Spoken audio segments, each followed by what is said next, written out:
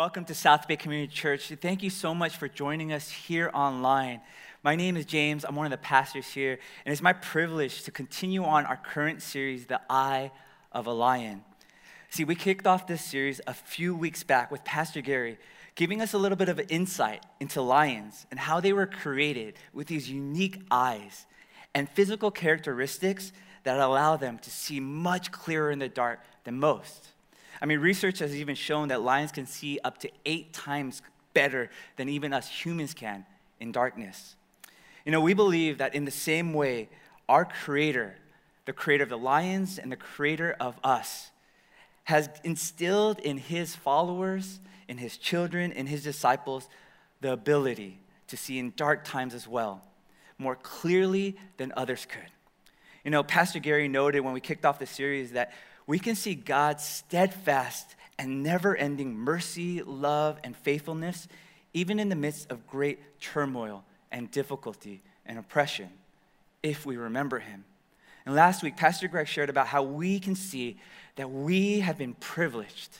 That's right, we've been privileged for a purpose, and especially for a time like this.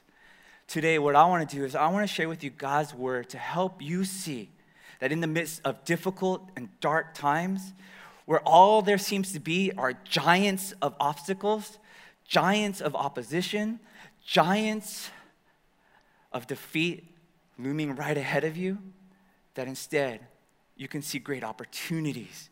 You can see your greatest ally, and because of Him, you can see the great victory that is before you. But before we start, can I open up our time in a word of prayer? Let's pray. God, we come before you, thankful for this opportunity to hear your word. And God, I pray that your word would open up our eyes and help us to see more clearly in difficult and dark times. I know that there are many that are struggling because of the giants that they are seemingly battling. God, I pray that we would turn our attention and our focus from our giants to the one who is greater than them, you. So God, we can see more clearly that the battle is so much bigger than just us against the giant. God, help us with this. We pray all these things in Jesus' name. Amen. Hey, you know, my wife and I, we found a unique way of having fun and de-stressing during this quarantine time, and it's through eating. We've been driving out to all sorts of different places all over to try to find some of our favorite foods. We've been to Glendora, LA, Buena Park, and recently we went to this place out in Orange County. And after we had our meal, we were still hungry, and we were craving something really sweet. And so I asked my wife, could you find a place? And she looked, and she found this delicious-looking place on Yelp. I mean, get this, it was like freshly made churros with scoops of ice cream right on top of it. So we put in the directions, we got in the car, and then a few minutes later, we found ourselves at some random parking lot with a few food trucks. Now, there were a bunch of people there, and so we had to drive around, and we had to kind of park a little ways off. And I told my wife, you know what, I'll go out, and I'll wait in line, and I'll get us our delicious dessert. And so I got out, got to the line, and I waited for about 10, 15 minutes. And then I got a text from my wife. She said, where are you? And you know, I understood she couldn't see me. She was probably wondering how long I was taking. So I texted her, you know, we're moving along, and I'm about halfway there. And then a few minutes later, she calls me, and she again asked me, where are you in line? And you know, I'll admit, you know, at this point, I was getting restless with her. I was thinking, geez, I'm the one waiting here in line. Just be patient. The churros will be ours shortly. So I told her, you know what, I'm close, and I only have maybe like 2 or 3 people ahead of me. We're almost there. And then she proceeded to tell me that there was some strange weirdo that was walking around the car, making her feel real uncomfortable, making these crazy gestures toward her, and making her feel really unsafe. And so I did the most husbandly thing I could do. I asked her, well, what do you want me to do? You want me to leave the line? And she gave me the most appropriate response. She hung up. And so what did I do next? I'm a little ashamed, but I actually waited in line. I continued to wait until I got a call a few seconds later saying, where are you?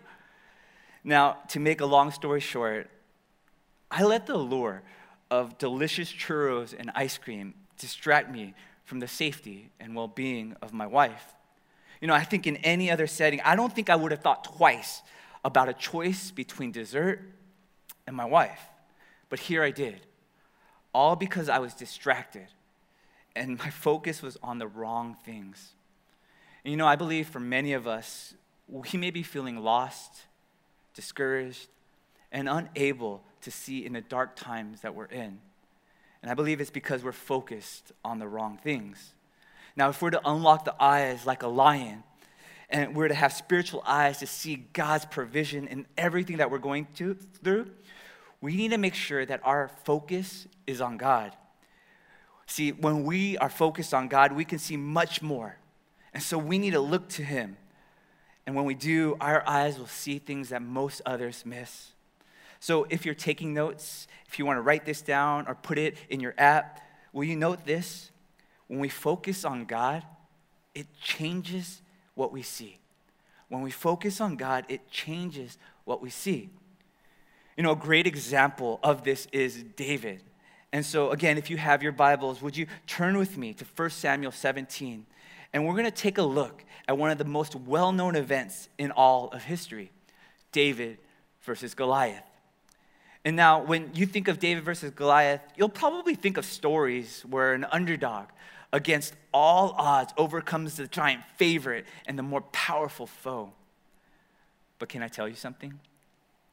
That's not what this story is about at all. Because the underdog, he didn't win in this story. I know some of you guys are thinking, wait, James, what do you mean? What are you talking about? That's not what I heard growing up. Well, let's take a look, and let me show you what David saw and so many others missed during the events leading up to the confrontation and the battle between David and Goliath, and how it was a fact that the underdog didn't win. So here in 1 Samuel 17, let me set the stage. We're here in a real moment of history. And I think that's important because we often characterize this event as a child's tale. But this is not a child's tale by any stretch of the imagination. What the scriptures are revealing to us, this is a battle. This is war. A war between the Philistines and the Israelites, God's people. And so the setting is in a great valley with a ravine in the middle of two mountains. It was the valley of Elah. And on one mountain were the Philistines and their army. And on the other mountain was the Israelites. And here they were in both positions of great power and strategic strength. And this is probably why neither one of them really wanted to go all out and give up their position. And so this was kind of a stalemate for many, many days, as the Bible would describe. And so the Philistines came up with a strategy. What was it? Well, they were to send out their best warrior, Goliath. And Goliath would come out and he would challenge the Israelite army to send anyone out for a one-on-one, winner-take-all battle. Doesn't sound too bad, right? I mean, surely someone in Israel's army could come out and take on Goliath. But take a look at verse 4 as we get a better description of Goliath. In 1 Samuel 17:4, it says, and there came out from the camp of the Philistines a champion. If you guys are taking notes, would you guys circle or underline the word champion? This champion was named Goliath of Gath, whose height was 6 cubits and a span. Now, I had you underline the word champion because this is the first and only time the word is ever used in the Old Testament for someone. And according to Pastor David Platt, in the original language, it literally means the man between two armies. And what a giant of a man he was. See, the Bible tells us he was 6 cubits and a span. And most estimate that means that he was about 9 feet, 9 inches tall. And other scholars have debated, thinking that it would have been closer to 4 cubits and a span, which would have made him closer to 6 feet, 9 inches. Either way, though, in comparison to the average Israelite man's height at that time, which was about 5'2" to 5'6", this is what it would have looked like. Here's a picture that I put up for you of my wife, Darren. A few years ago, she ran into former Laker and former NBA star Lamar Odom, who he himself is about 6'10". My wife, she's about 5'2". So if Goliath was 6'9", David was about 5'2". This would have been the disparity. Now just imagine if he was 9'9", 3 feet even taller than this. Either way, Goliath was surely been seen as a great, big giant of an enemy. And get this, he wasn't just tall. Check out verse 5. 1 Samuel 17:5, it says, he had a helmet of bronze on his head, and he was armed with a coat of mail, and the weight of the coat was 5,000 shekels of bronze. 5,000 shekels. That's equivalent of 125 pounds. Basically, he was wearing the weight of an average Israelite man as his armor. And then in verse 6 and 7, we learn that he had a bronze armor on his legs, a javelin of bronze slung between his shoulders. The shaft of his spear was like a weaver's beam, and his spear's head weighed 600 shekels of iron. So that means his iron spear weighed about 15 pounds. And on top of that, we learned that he had a shield bearer who went before him. And this sidekick, he carried a shield that was the same size of your average man. Guys, this is one of the most detailed descriptions of a warrior in this battle, but anywhere in the Bible. And I think it was to give us an account, an idea of what people were seeing when they saw Goliath, an invincible character.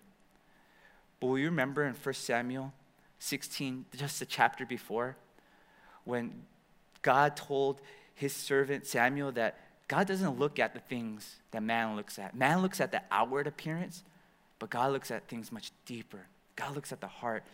But see, apparently the Israelites here, they were looking at the outward appearance of this great giant. Because look at how they reacted when this giant came out and he challenged them. Follow along in verse 8. It says this, he says, Goliath, he stood and shouted to the ranks of Israel, "Why have you come out to draw up for battle? Am I not a Philistine, and are you not servants of Saul? Choose a man for yourselves and let him come down to me. If he is able to fight with me and kill me, then we will be your servants. But if I prevail against him and kill him, then you shall be our servants and serve us." And the Philistine said, "I defy the ranks of Israel this day. Give me a man that we may fight together." In verse 11, it says, when Saul and all of Israel heard these words of the Philistine, they were dismayed and they were greatly afraid. Saul, the king of Israel, all of Israel's army, they were scared to death. And it would seem understandable. I mean, who could take this man, Goliath, out? He's so big, he's so strong, he's a champion. Then all of a sudden, here comes David. David was the youngest of 8 sons. 3 of his older brothers were serving in Israelites' army. And the only reason David was there because his father sent him to deliver lunch to his brothers and to check in with them. And what we can gather about David at this point in history, David was considered a young man, maybe in his late teens or early 20s. And he was a shepherd. He was not a trained warrior for the army.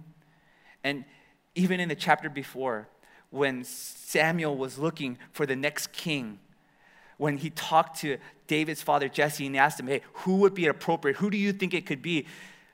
Jesse, David's father, brought everybody out except David. He didn't even think about David. He wasn't even someone that his own father considered someone worthy, strong enough, or looked like a king. And so by all accounts, David wouldn't seem like much of a match for this giant of a champion. But see, David, he saw something that Saul and all of Israel failed to see. See, let's take a look at what happens when David shows up and sees and hears this giant. In 1 Samuel 17, we'll start at verse 22. This is what begins to happen. David left the things in charge of the keeper of the baggage and ran to the ranks and went and greeted his brothers. As he talked with them, behold, the champion, the Philistine of Gath, Goliath by name, came out of the ranks of the Philistines and spoke the same words as before. And David heard him. All the men of Israel, when they saw the man, fled from him and were much afraid. See, here we find David running out to meet his brothers, and David's journey from home to the battlefield wasn't short. Scholars say it was probably about a 15-mile journey. So after traveling further than a half marathon, David is there having a conversation with his brothers and other soldiers when all of a sudden Goliath comes and begins to shout. And this gives us yet another picture of how towering, how big, how overwhelming Goliath is. Because think about it, his voice resounds throughout a camp of thousands. And it's enough to silence all other conversations and send everybody into a panic. And he had been doing this for 40 days. Every day, this Philistine would come out shaming the people of Israel and in turn, the God of Israel. And all of the Israelite army, what was their response? Shaking in their boots. But not David. Because take a look. We continue on in verse 25. And the men of Israel said, have you seen this man who has come up? Referring to Goliath. Surely he has come up to defy Israel. And the king will enrich the man who kills him with great riches and will give him his daughter and make his father's house free in Israel. Did you hear that? The king was offering an unbelievable reward for anyone that could kill Goliath. David didn't miss it. Continue on in verse 26. It said, David said to the men who stood by, wait, what? What shall be done for the man who kills this Philistine and takes away the reproach from Israel? Who is this uncircumcised Philistine that he should defy the armies of the living God? And the people answered him the same way, so it shall be done to the man who kills him. See, David heard about the reward that was being offered to anyone who would take down Goliath, but he was so stunned by it that he had to ask again, wait, what was the reward? And get this, it was first the person would get riches to enjoy for all of their lives. Of course, if they lived after their battle. Second, whoever fought Goliath and won would get Saul's daughter. That means they would be a part of the royal family. And then third, we're told that the family would be free in Israel. In other words, no taxes, no obligations.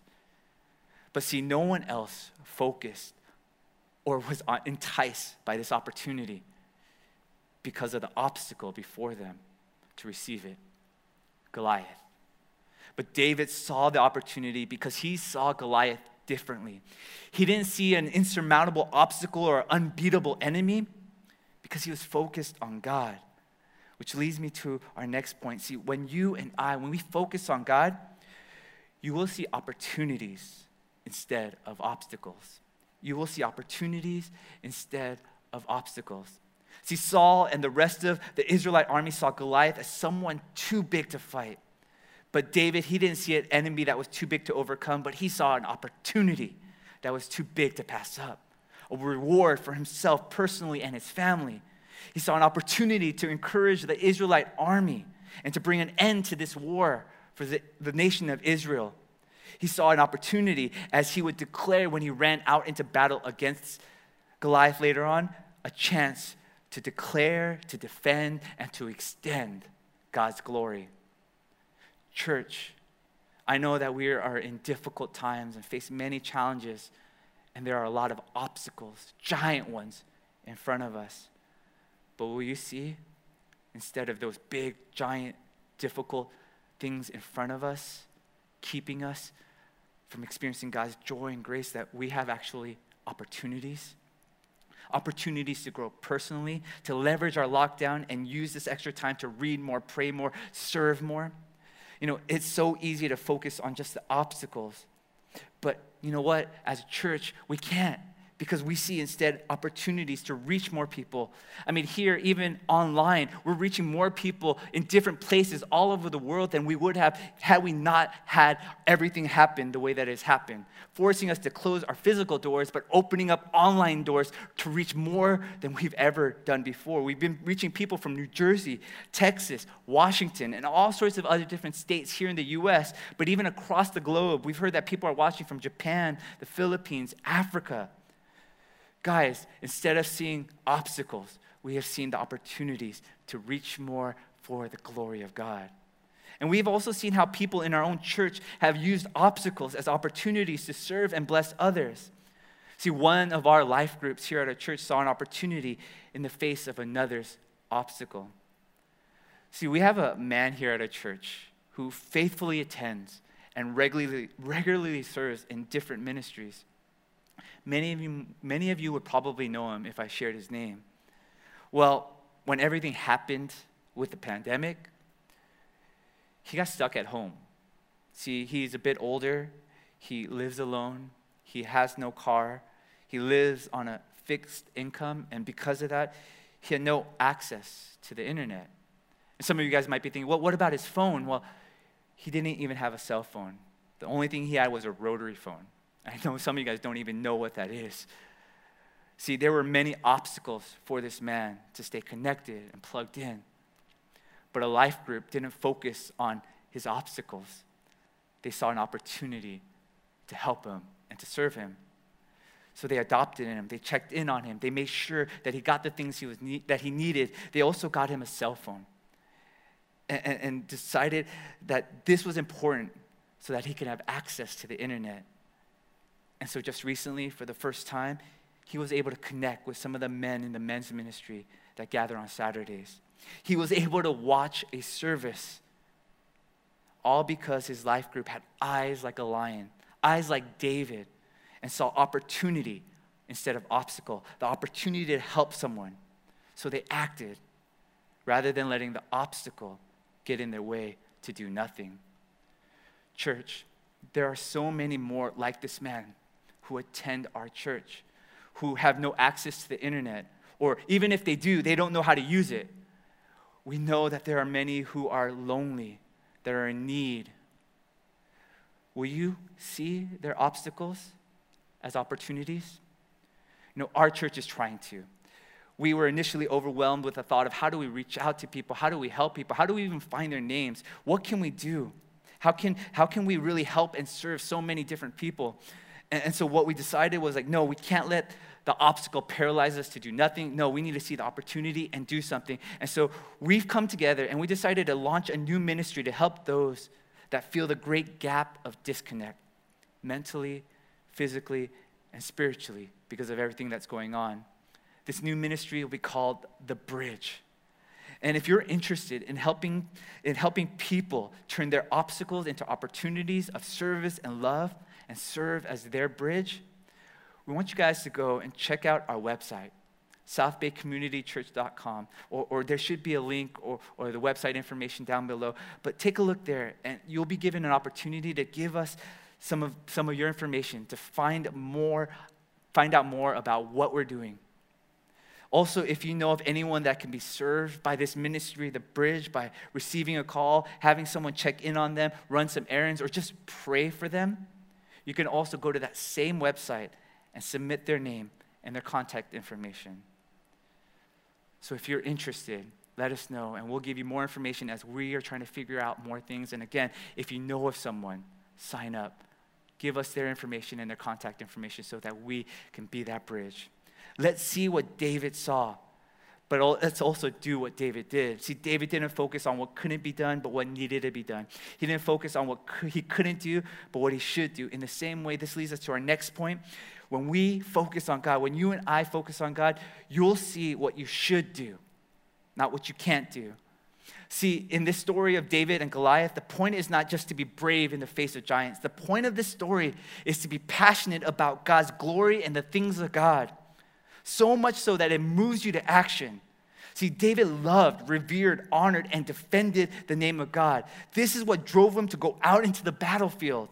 He didn't care about what he couldn't do. He went out and did what should be done. See, I want to encourage you to live in the same way. When you face challenges in your life, in your family, in your work, more than you desire anything else, desire God to be glorified in that challenge.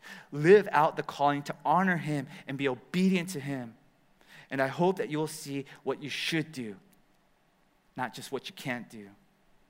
Guys, I know there's a lot of things we can't do, especially during this time. Like we can't come here to the church building. We can't do this in person. And so you might be thinking, I can't invite a friend to the physical church, so I can't really evangelize. But see, the Bible is clear. It tells us that, no, we are to go and make disciples. It doesn't say, well, except when you can't physically come to the church. See, the Bible tells us that we should worship, we should meet together, we should serve each other. It doesn't say, except when there's a pandemic. No, these are commands, and there are no exceptions. So with an eye like a lion, see what should be done, and don't focus on what can't be done. You know, Jesus even called out his disciples when they were focused on can't instead of on what they should. Let's take a look in Matthew chapter 14, verses 15 through 18. Here, Jesus is out teaching in front of a great crowd. We're told that about 5,000 men at least, not counting the women and the children. And they've been sitting there listening to Jesus speak. And then in verse 15, we see that after a long time, this is what happened. It says, now when it was evening, the disciples came to Jesus and said, this is a desolate place, and the day is now over. Send the crowds away to go into the villages and buy food for themselves. But Jesus said, they need not go away. You give them something to eat. They said to him, we have only 5 loaves here and 2 fish. And Jesus said, bring them here to me. And we're told that Jesus took that and he was able to feed everyone there and even have leftovers. So church, let's stop with the can't. But James, no, I know that there are some things that you are thinking are just impossible, and I get that. But let's leave the impossible to God. That's his domain. See, nothing is impossible for him. Instead, let's you and I focus on what is possible. See, some of us have used can't as a reason to not do what we should. Stop. Focus on God, and you'll stop using that 4-letter word. And instead, you'll start to do what you should. That's what David did. And remember that guy that was adopted by a life group that I mentioned earlier? That's what that guy did too. See, after being able to finally see others, connect with them online, and watch the service, he was compelled to thank God and to continue to give his tithes and offering. Now remember, he's on the older side. He doesn't have a car. He's on a fixed income, which isn't much. But that didn't stop him. He didn't say, well, I really want to give my tithes, but I can't. I can't. I don't have a ride to the church. I don't make a lot of money. No, what he did instead is he walked about 2 miles each way, 4 miles in total, to come to the church and literally drop off his tithe. Maybe he didn't have a stamp. Maybe he couldn't take the bus. Maybe it's because he knew the church was closed. But those reasons didn't stop him from doing what he couldn't do. He did what he should do. And so he came, walked, and gave his offering. Will you see the opportunities instead of obstacles? But will you also see what you are called to do, what you should do, and go and do it? Instead of seeing what you can't do and letting that keep you from doing it. You know, before the epic battle between David and Goliath, the word got to the king that David wanted to fight and take out this Philistine. That he wasn't going to just sit back and let this Goliath, this giant, badmouth God. And so Saul and David came face to face. And when Saul took a look at David, he had no confidence in him. Take a look at what he says in verse 33 of 1 Samuel 17. He says, Saul said to David, you are not able to go against this Philistine, to fight with him, for you are but a youth. And he has been a man of war from his youth. David had confidence, but Saul had his doubts. All Saul could see was what David lacked. But take a look at what David had. In verse 34 through 37, it says this, but David said to Saul, your servant used to keep sheep for his father. And when there came a lion or a bear and took a lamb from the flock, I went after him and I struck him and delivered it out of his mouth.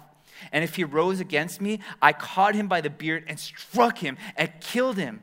So your servant has struck down both lions and bears, and this uncircumcised Philistine shall be like one of them.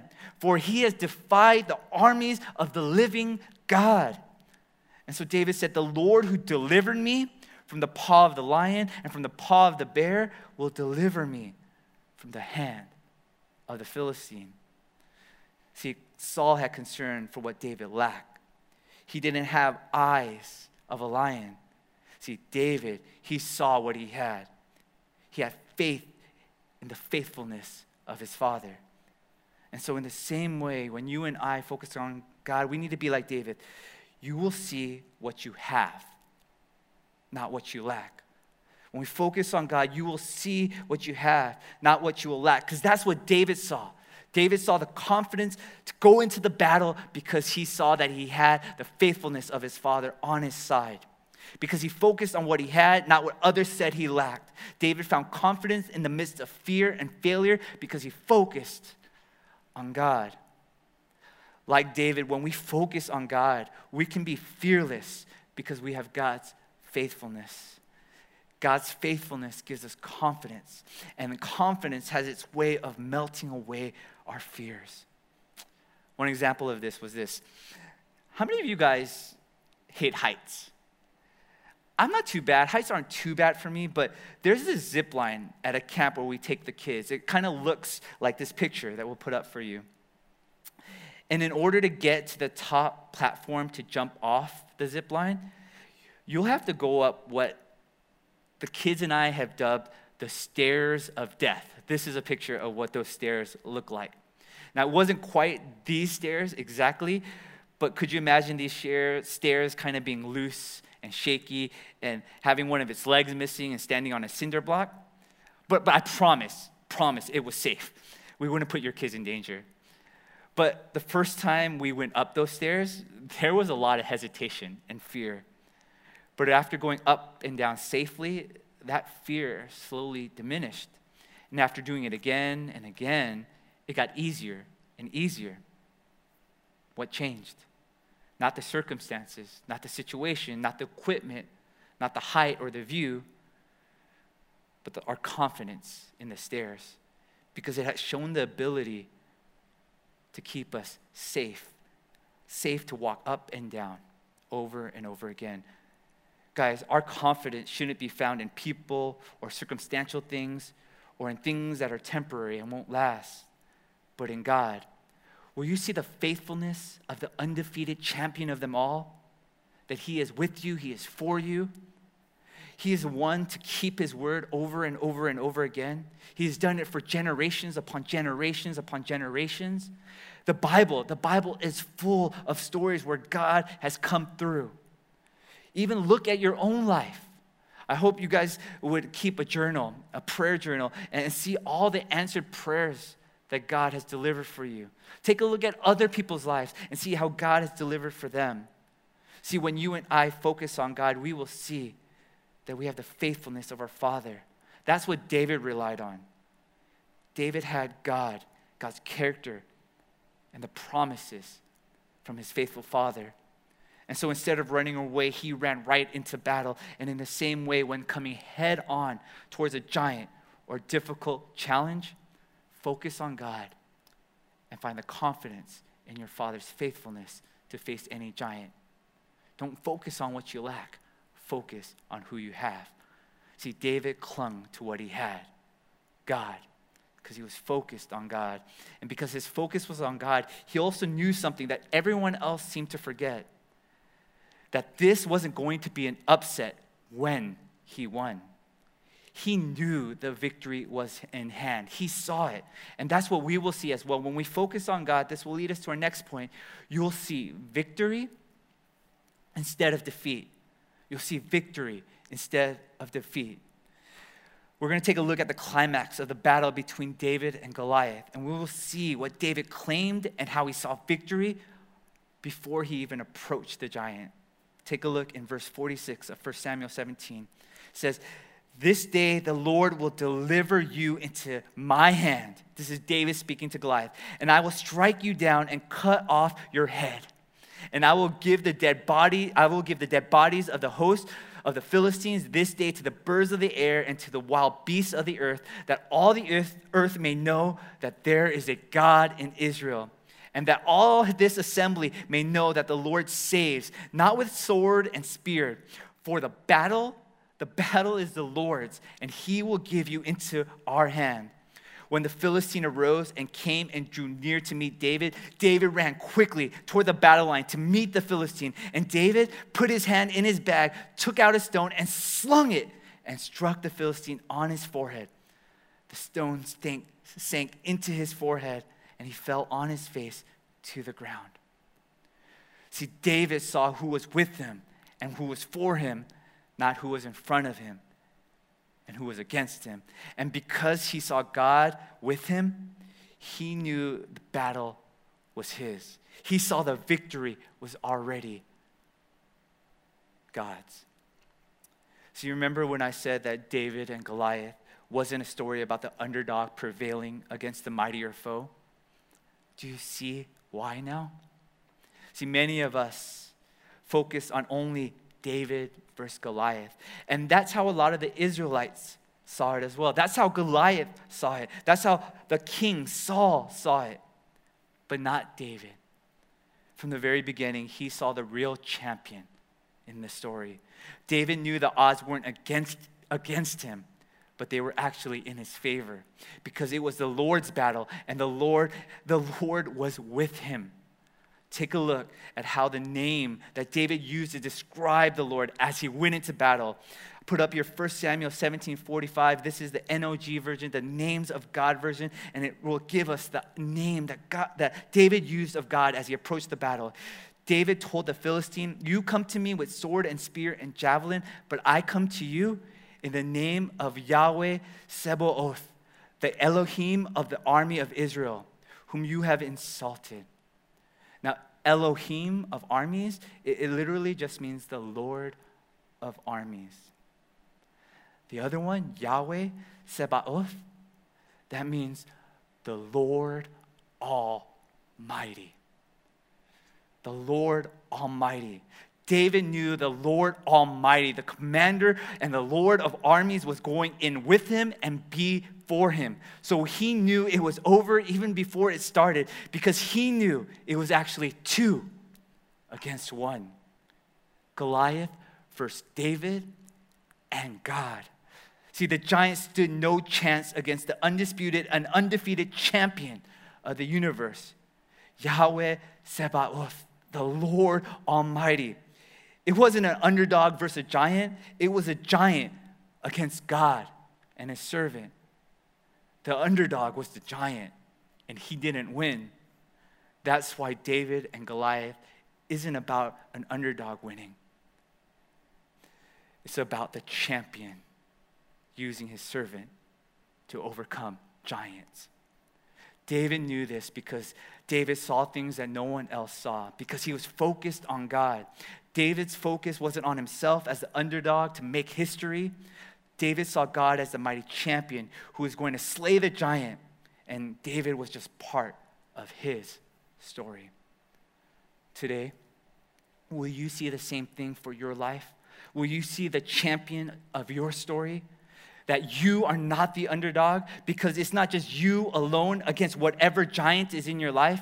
It is you and the Yahweh Sabaoth, the Lord Almighty, the champion that has never lost and that is greater than any giant. Even the great giant of death, the one that many say is the ultimate equalizer, the one that has never supposedly been beaten, the only sure thing along with Texas.